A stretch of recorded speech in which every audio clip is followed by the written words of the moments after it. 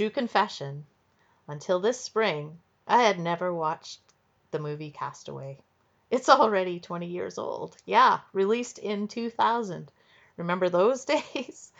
Well, if it's been your lifelong ambition to watch Castaway and you still haven't done it, it's still on your list, then go do it. And then come back to this episode. Because there's spoilers all the way through, but you don't want to miss this show. Welcome to Island Watch, a podcast about islands. Each week, we visit a different island by watching movies and TV shows. I'm Dave Zarg. I'm Gemma Voss. All aboard! Let's set sail into the Pacific for Tom Hanks' deserted island.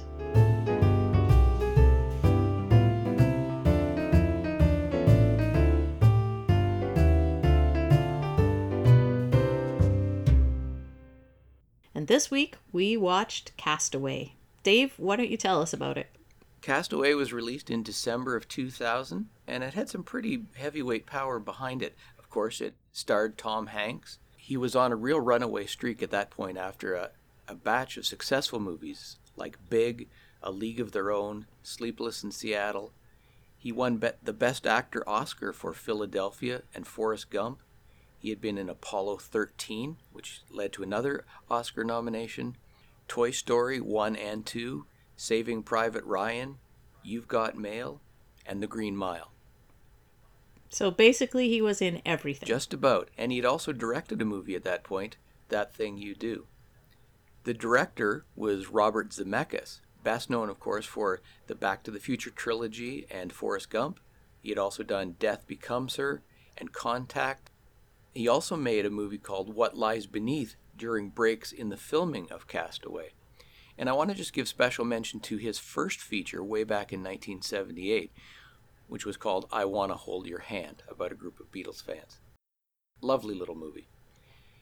Actually, when you said he was on a break, it just reminded me, I read that the reason that they were on a break was because Tom Hanks, they filmed him 50 pounds heavier for most of the scenes, and then he had to lose 50 pounds so that it would be believable that he was cast away on an island. Exactly. A lot of cinema verite in that sense. And the screenplay was written by a man named William Broyles Jr., although he had actually worked out the concept a lot in collaboration with Robert Zemeckis and Tom Hanks. William Broyles Jr. is interesting because he was a Vietnam veteran turned journalist. And in fact, he was the editor of Newsweek for a few years before turning to screenwriting. He co-created a show called China Beach, which is one of my very favorite TV shows, and wrote several early episodes of that and acted as a creative consultant throughout the run of that series. And he also wrote the screenplay for Apollo 13. So he had worked with Tom Hanks previously. And I also want to mention Helen Hunt, too, who had a small but important role in this movie. At that point, of course, she was best known for the TV show Mad About You, which ran for 7 seasons from 1992 to 1999. She had also been in Twister, and she had won the Best Actress Oscar for As Good as It Gets in 97. He was in so many movies in the 90s that I think I was actually getting a little bit tired of him. Not that he isn't a charming, nice fellow, I'm sure, but I didn't actually see this movie when it first came out. And when I started talking to people about this podcast, I heard from a bunch of people that the way that they remember Castaway is that it's a one guy show and that he's the only person in it. So then when I started watching and there was all these scenes with Helen Hunt at the beginning, I was like, what? Because I kind of believed that myth. People had told me over the years that it was all about Tom Hanks and, of course, his buddy Wilson. Well, that's interesting because he certainly does dominate the movie. I mean, Helen Hunt's role is pretty small, and it is mostly Tom Hanks. Most of the screen time is just him. And I think that he does give a pretty convincing performance. That weight loss regimen that he underwent, which you just described, was just part of his preparation for the role. And I think that he did play it fairly powerfully, and that might lead one to think that it was a one-man show. Now, I've seen the movie a few times, So I did remember Helen Hunt's performance for sure, because I thought that she did quite well with the material and the screen time that she There was wasn't given. a lot of meat for her to chew, sort of like the same as him being on the island. Not a lot of meat. Another misconception I had about this movie is over the years, I am sure that I heard that this was actually based on a true story. And when I looked it up, this is probably no surprise to you, it's not. It's not based on a true story. I mean, of course, there's been castaways over the years, people found on deserted islands and such, or found floating in the ocean, but it's based on no one in particular. I think that might be partly because of the power of Tom Hanks's performance, and also the great lengths they went to present his situation on the island in what seemed to me anyway a very realistic manner, with a lot of attention to detail and sound, etc. Did Forrest Gump come out before this or after? It was several years before. Forrest Gump came out in 1994. Because I remember people thinking that Forrest Gump was a real character too. So maybe there's something about Tom Hanks' believability that just you see a movie and you think that's how it went down in real life. Well, and perhaps Robert Zemeckis' direction too, because Forrest Gump was also directed by Robert Zemeckis. When William Broyles was writing the screenplay, he did spend a lot of time on a beach, several days in a beach, just in the wilderness by himself. Mind you, it was on a beach in the coast of California, but nonetheless, without any other people around, because he wanted to get a bit of a feeling for what it's like to be isolated. So perhaps did some of that in combination with Zemeckis' direction and Tom Hanks' acting. Maybe those are what really give a lot of credence to that idea that, or that feeling that maybe it is a true story. Right. But whether it's real or not, the film does portray a lot of challenges that the main character, Chuck Noland, played by Tom Hanks, goes through. And it's kind of set up at the beginning of the film when he rushes off from the southern states to Moscow, and he's there to instill FedEx understanding, policy understanding into the new employees at the Moscow branch that's just opening. And he has a little speech. It's probably one of the longest bits of dialogue in the entire movie. Let's take a listen. Oh, and just to let you know, your ears aren't playing tricks on you. You can also hear Chuck Nolan's Russian interpreter underneath Tom Hanks' voice. Time rules over us without mercy, not caring if we're healthy or ill, hungry or drunk, Russian, American, or beings from Mars. It's like a fire. It can either destroy us or it can keep us warm. That's why every FedEx office has a clock. It's because we live or we die by the clock. We never turn our back on it. And we never, ever allow ourselves the sin of losing track of time. Well, I think another challenge that came up with this movie was, how do you make a movie with very little dialogue or music, in fact, to keep people engaged? And I think part of that is that it depicts a lot of the real challenges that he has on the island, just trying to survive. His challenges start right from the time of escaping the crashed plane, having to swim to the surface and inflate his raft. It's storming. The plane hasn't completely submerged at that point.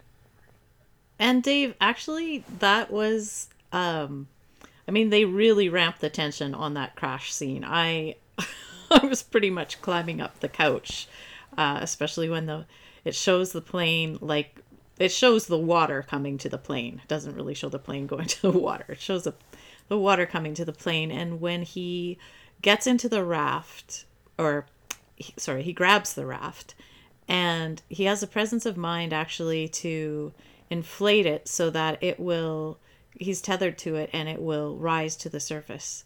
So I think at that moment, it's already demonstrating that this is a guy who can think pretty well under pressure.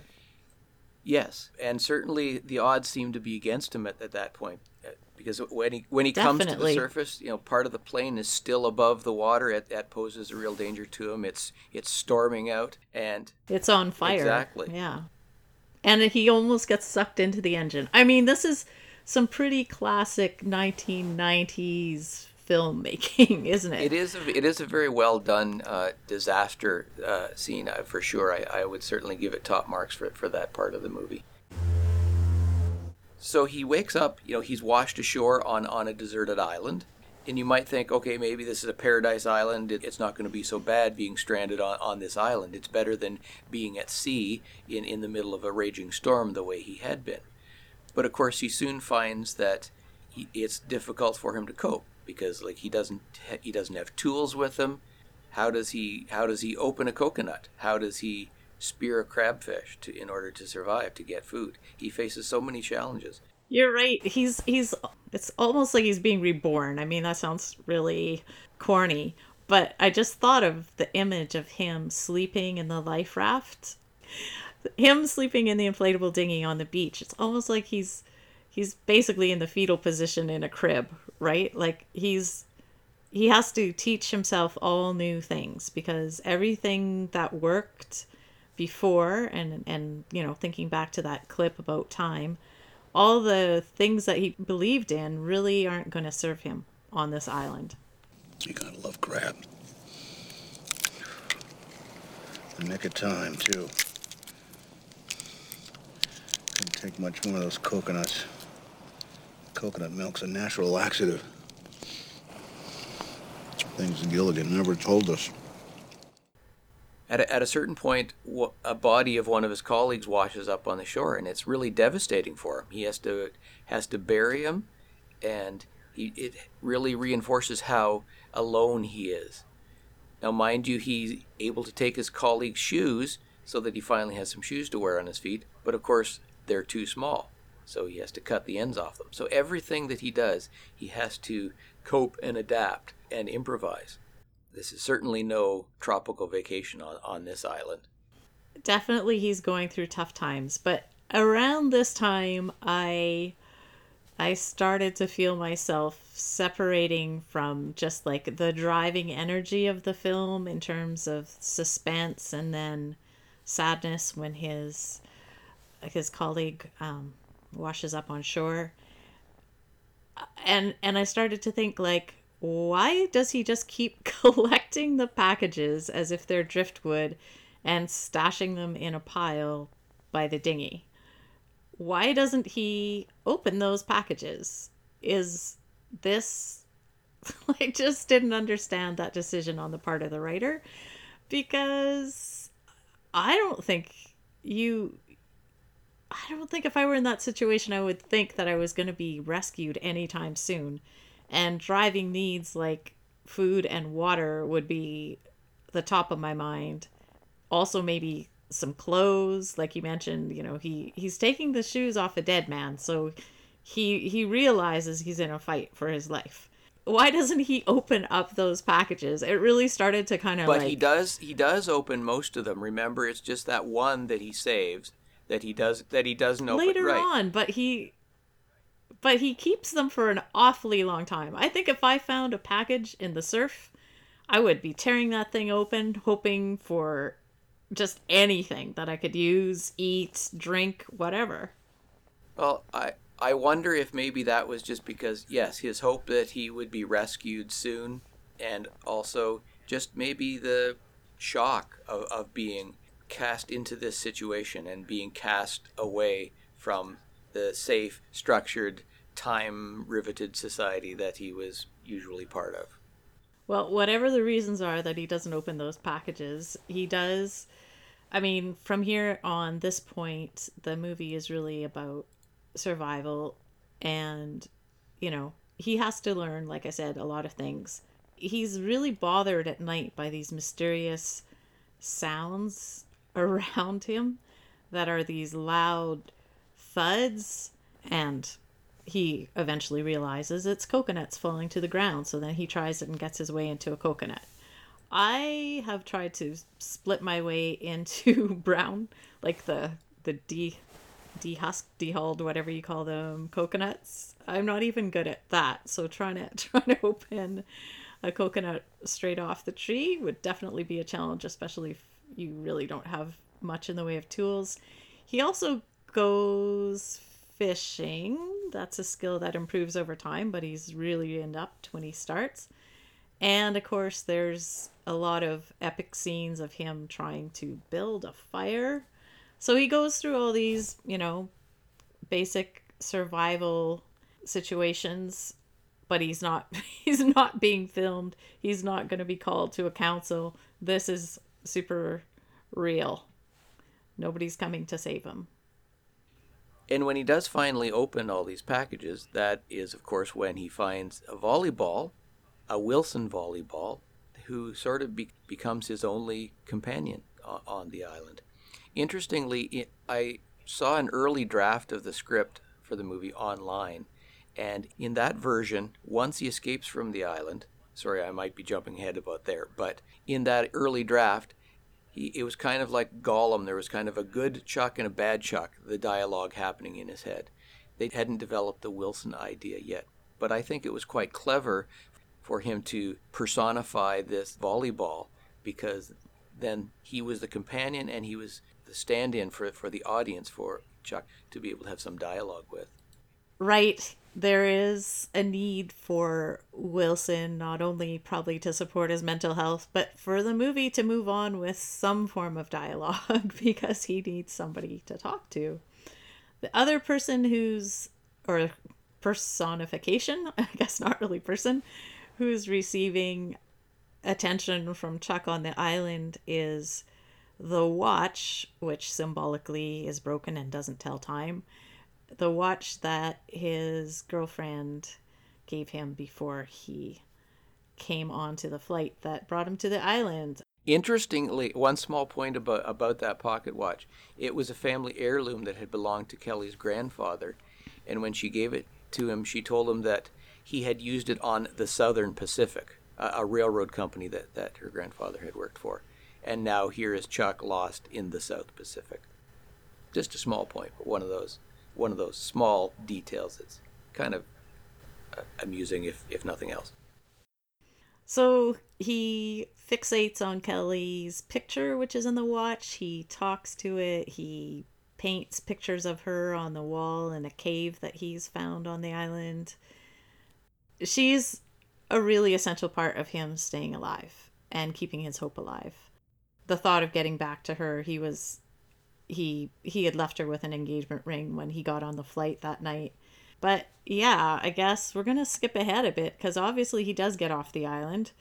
And once he gets back, he finds that the rules of time that he stated at the beginning in his speech in Moscow really are still applying to everybody, including Kelly, who, has gotten married and had a family because he's been gone for 5 years. I think it's about 4 years. Yeah. Yes, time enough for her to, struggle with his memory and his loss, but for her then to pick up the pieces to get married and have a child. So she has picked up the pieces and moved on. And yet it was her love, the memory and the image of her that I think was what kept Chuck going on that island. I've got to credit the writer and the director for the ending, because I was expecting a typical Hollywood ending where she's going to reunite with him no matter what because love conquers all, blah, blah, blah. But, I mean, she's got a family. She's married. She has a child. Things have moved on, and I liked their reunion scene because, of course, they have things to talk through. I liked the reunion scene right up until the point where Kelly says to him, "I've got something to show you." Because I was expecting, I don't know, I guess I was expecting some grand gesture that she was going to show him. Some, I don't know, painting, sculpture. I don't know what I was expecting, but she leads him out to the garage and gives him the keys to the vehicle that they had driven to the airport in together the night that he left. And that's it. That's the grand gesture. Yeah, I think that didn't quite work because it seemed that, I mean, it was understandable that she had kept the car, because first it was only 4 years later, and you might keep a vehicle that long. For sure. And I think that perhaps even though she had to do so many things to let Chuck go, this was one piece that she was hanging on to. But yet in that scene, when she says, "I want to show you that," it was kind of like she had planned to give that back to him, but maybe it was actually more of a spur of the moment decision, but it didn't really come across clearly that was the case. So a little bit unsatisfying. It was kind of unsatisfying, especially because he tried to give her back the watch too, which, I mean, understandably it's a family heirloom, but she wanted him to keep it. And then you think, oh, that was a pretty beautiful, heartfelt kind of moment. Now what is she gonna do to top it? And it's like, it was like an Oprah moment, she hands him the keys. It's like, you get a car. And here's your car, yeah. But interestingly, though, there is a moment, though, right, when he leaves, he's just driving out the driveway, when you think for a moment that maybe she is going to leave her new life and go with Chuck. And that's understandable, for sure. I mean, absolutely she's torn. And like you said, Helen Hunt does do a good job of that. There's not a lot of meat in her role, but you really feel the conflict that she's having. And I think that's really well illustrated in this clip.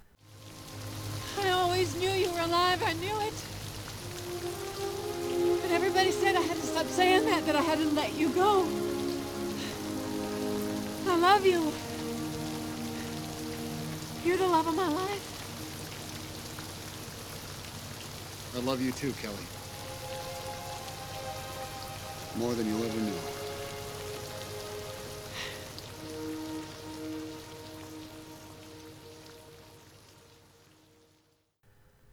So now that Chuck has the vehicle, where does he go? We see him heading to Texas to deliver that one package that he never opened, not to the recipient, but actually to the person who had sent it.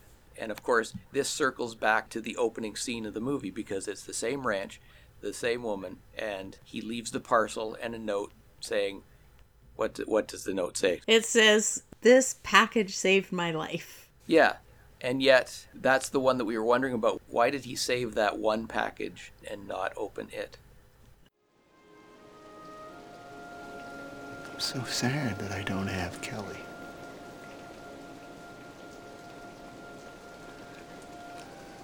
But I'm so grateful that she was with me on that island.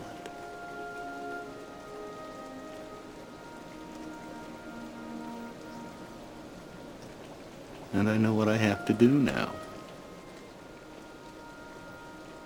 Gotta keep breathing. Because tomorrow the sun will rise. Who knows what the tide could bring?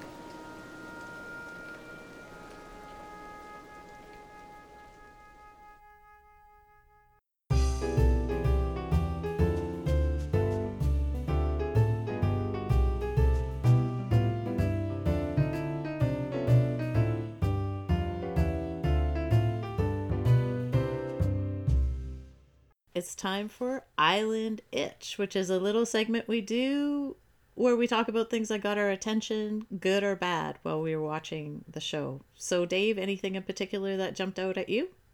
Well, one thing I really noticed was the lack of score for most of the movie. When Chuck is on the island, there's no musical accompaniment at all. It's just a natural soundscape during all those island scenes. Wind, waves, the occasional thud of a dropping coconut. I think it really lends to the sense of verite and the starkness of Chuck having been cast away, of being utterly alone on the island. And I thought that was really effective. And it's not until he gets off the island that you then start to hear pieces of the score. Yep, as an island watcher, this was probably my favorite aspect of the film, because it did feature a lot of the ocean, the shore, the waves. You could hear those sounds without having a score on top of it. So I really did appreciate that, and I thought it made the scenes where he's alone on the island much more effective than if it had been scored. The movie was nominated for an Oscar for Best Sound. It did not win, though. Interestingly, though, it did win a Grammy Award for the score. So to the extent that there was a score, which was by Alan Silvestri, it did win a Grammy Award. Another itch that got me was literally every time you see FedEx, if you did a sit-up, bumped a volleyball, cracked a coconut, whatever, you would be really, really buff by the time this movie is over, especially at the beginning. It is an onslaught on your eyeballs of FedEx. And I think that might be one of the reasons people think that this is based on a true story about a FedEx executive, because you are bombarded with FedEx imagery. So I thought, what's the deal? Is this product placement where they paid? The story is that they weren't. Do you know more about that? That's my understanding as well, that they provided access to a lot of their facilities for filming. And the CEO, Fred Smith, appeared as himself in that scene where Chuck's welcome back. But as far as I know, there was actually no product placement dollars paid out. But what great publicity, though, for the company, even though it involves a disaster of a plane crash. I think it was very positive. Yeah, apparently it gave them a bump in name recognition in Asia and Europe. So in that way it worked like a charm, but I found it really distracting from the film. So even when he's on the island, like every package that washes up is a FedEx package. So you see that logo over and over and over and over and over again. They could have had a fictitious company name and it wouldn't have detracted from the story at all. Maybe the fact that it is a real company really lends to that sense of verite of the movie, and perhaps to that perception among some people that it was a true story. It probably does.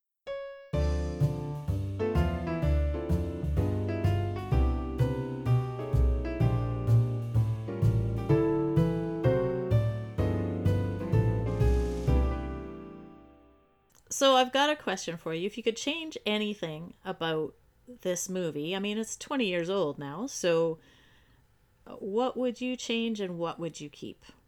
I know the main focus was on Chuck and his ordeal on the island and his efforts to survive there and to escape the island. But I think it would have been interesting if there had been a parallel narrative happening where we would have seen some of Kelly's story about her loss and her coping with that. We see very little of that. As we've mentioned a few times, Helen Hunt's really underused in the movie. I think she did a great job as Kelly with what was there, and it would have been interesting to me to have a bit more of that, to show her journey through those years as well, if that had been happening in parallel. How's the sailing today? If you're enjoying our podcast, we'd love you to give us a hand by rating and reviewing Island Watch on iTunes or wherever you get your podcasts. And be sure to tell your friends about Island Watch. I honestly would have been satisfied, and this might be controversial, but I would have been satisfied if it had ended when he's on his little raft reaching up for the passing ship that saves him. I thought it's such a raw moment. He's given everything he had. The whales that have been swimming around him for a few days, it seems, maybe keeping him sort of alive just by having another fellow creature nearby, and that moment where he reaches up to the ship is beautiful. It's touching. And I would have been happy if it had ended there, but I know that some people want to tie up the threads of the love story. So I like the fact that it did tie up those loose ends with his relationship with Kelly. I think it helped kind of bring the story kind of full circle and closed it up nicely. Even though, to their credit, they avoided the stereotypical Hollywood ending. He didn't, get his girl back. He did have to start again, but I think it presented the story quite well. Well, they literally place him on a crossroads at the end, don't they? Exactly. He's on the highway in Texas, and he stops to ask. Well, a woman actually stops to give him directions and tells him which way each road goes, and then he's left there to decide which direction he will take his life. But besides making the film shorter, I think another thing that I would change about the film is opening the damn package. And I think they probably got that feedback from other people, because there was a Super Bowl commercial in 2003 that parodied the last scene in the film. So Chuck is returning the package to the sender, and in the commercial version, the woman answers the door, and when he says, "Oh, by the way, what's in the box?" And she says, "Oh, just a satellite phone, a GPS locator, fishing rod, water purifier, some seeds, just silly stuff." And I would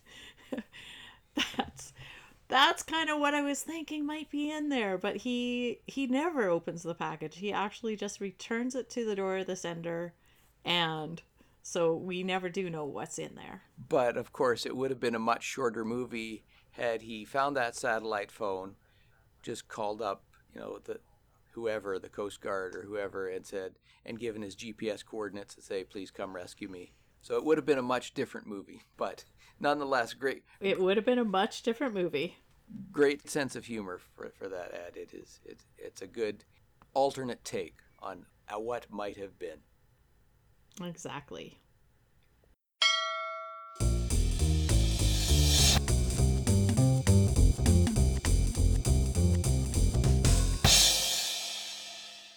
Time to play Find the Island. With so many islands in the world, it's a challenge, kind of a wonderful challenge, to figure out which islands to visit. To get to know the islands of the world better, we created this Find the Island segment. Maybe it will help choose which islands to visit, either in person or on a future episode of Island Watch. Here's how to play.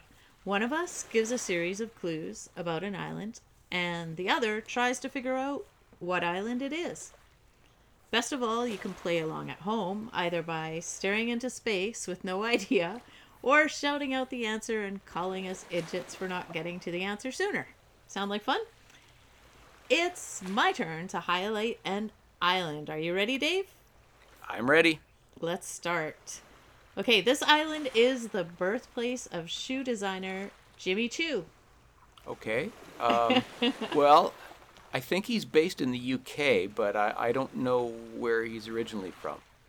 All right, well, I'll give you another clue then. And that is that this island is a food paradise. The cuisine incorporates Malay, Chinese, Indian, Peranakan, Thai, and European influences. Ooh, sounds really interesting. It's delicious. So people from all over the world visit for specialties like laksa lemak, which is a curried noodle soup with coconut milk, shrimp or fish, and then chili paste and coriander. Okay. Yeah. I'm getting hungry. Yep. Yeah, that sounds good. I don't think I've had that. I'll have to give that a try. Mm-hmm. Any guesses yet? Well, I'm guessing that it's in Asia, clearly. You're right there. So okay. It's in Asia. All right. So what's your next clue? I can narrow it down a little bit more and tell you that it's located within the 900-kilometer long Strait of Malacca. Okay. Which is super fun to say. Strait of Malacca. So the Strait of Malacca connects the Pacific and Indian Oceans, and it's only 1.5 miles wide at its narrowest point. I mean, it's wider than that, but at its narrowest point, it's about, that would be 1.7 miles on land. So it's especially mind-blowing to think that the vessels passing through it each year carry about 1/4 of the goods traded in the world. Wow, that's a lot. It's busy. I'm going to guess, is it Singapore? You're narrowing it down really well. It's in Asia, and it's close to Singapore, but no cigar yet. Okay. You got another clue? I don't know if this one's going to help you that much, except that I'm kind of partial to visiting parks, and this island is home to the smallest national park in the world. It's just 25 square kilometers on the northwestern tip of the island, and in the park it has mangrove swamps, and it has rainforest with hiking trails, and it has tranquil beaches. Yeah, I want to go to there. Yeah, it sounds neat. I think Point Pelee in Canada is actually a bit smaller, maybe. It's on the Point Pelee Peninsula in Lake Erie. I'll have to check on that. Yeah, good point. Let's get our well-paid fact-checking crew on the job. All right, you ready for the next clue? Yeah. Okay. The capital is called Georgetown, and Georgetown is a UNESCO World Heritage Site. And it's, well, there's lots of interesting things about it that make it a World Heritage Site, but one of them is a street called Pitt Street, where there are Muslim, Taoist, Hindu, and Christian places of worship lining the road, all together. Wow. Okay, Georgetown. Okay, well, clearly it's not Georgetown, Guyana, because that's half a world away and on the South American mainland. But this place, it sounds like it's pretty diverse and really interesting to see. But sorry, I haven't quite narrowed it down yet. Have you got any more clues? You don't have to help? apologize, because I think this is, it's not... There's something like 2,000 islands in the world, so this is a challenging quiz.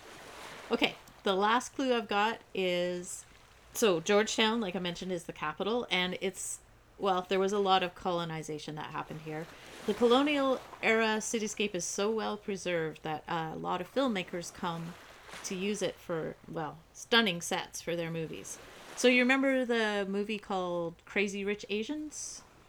Yeah, I remember seeing the trailer for that one, and I thought it looked like it was really funny. But I haven't seen it yet. But I'll have to cue that up. Thanks for the reminder. But so was it filmed there?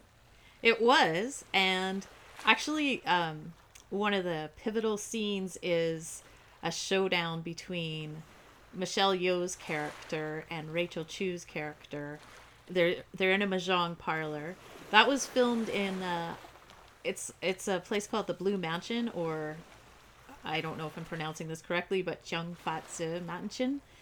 It's gorgeous inside and out, and was an amazing set for that scene.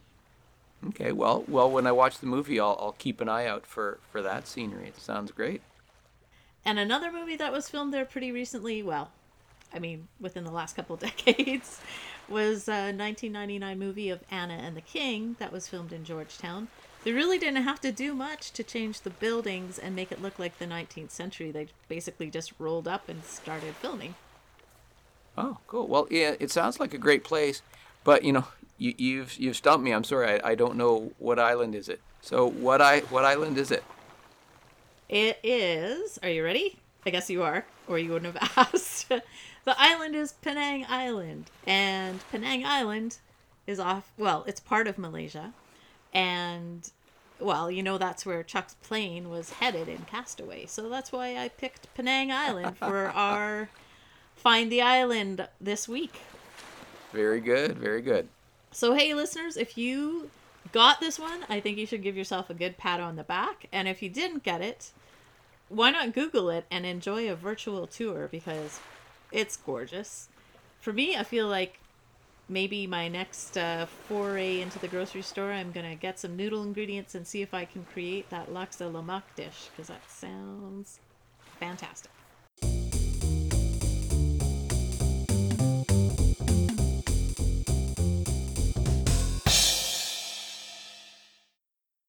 Penang Island in Malaysia, and the beauty of a deserted Pacific island.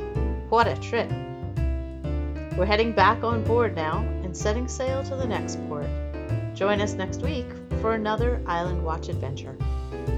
In the meantime, follow us on Twitter at Island Watch Cast. Send us an email at islandwatchpodcast@gmail.com. And be sure to visit our website for show notes and more at islandwatchpodcast.com. Fair winds, calm seas.